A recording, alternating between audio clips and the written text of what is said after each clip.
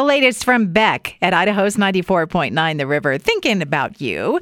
I'm Debbie here with the Free Range Report. On Thursday night, a female African lion is moving to Zoo Boise. She's 2 years old, moving here from Santa Barbara. Hopefully, resident lion Revan will like her.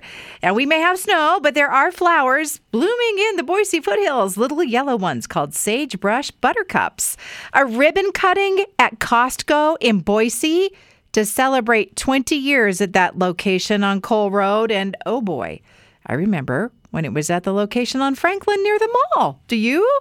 Studio Ghibli Film Festival returning to OMSI in Portland starting tomorrow. That runs through April. That theater at OMSI, if you've ever been in it, it is the largest movie screen in Portland.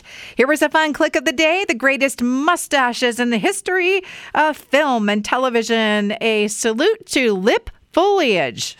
Clark Gable, Omar Sharif, Donald Sutherland, and more.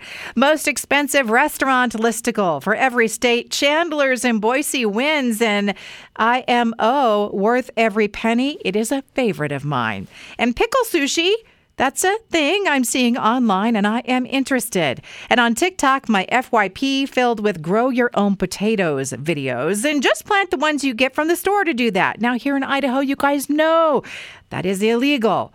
Only use certified seed potatoes. They're disease-free. The ones we eat are not checked that way, although they're safe to eat. Oh, and make your own chicken nuggets recipes. You put chicken, a potato, and eggplant in a food processor. And then I have social media feeds filled with clown clothes. Have you seen these giant red rubber boots that look like they belong on a cartoon character? People walking around like cartoon characters so they don't fall down. And they cost $350.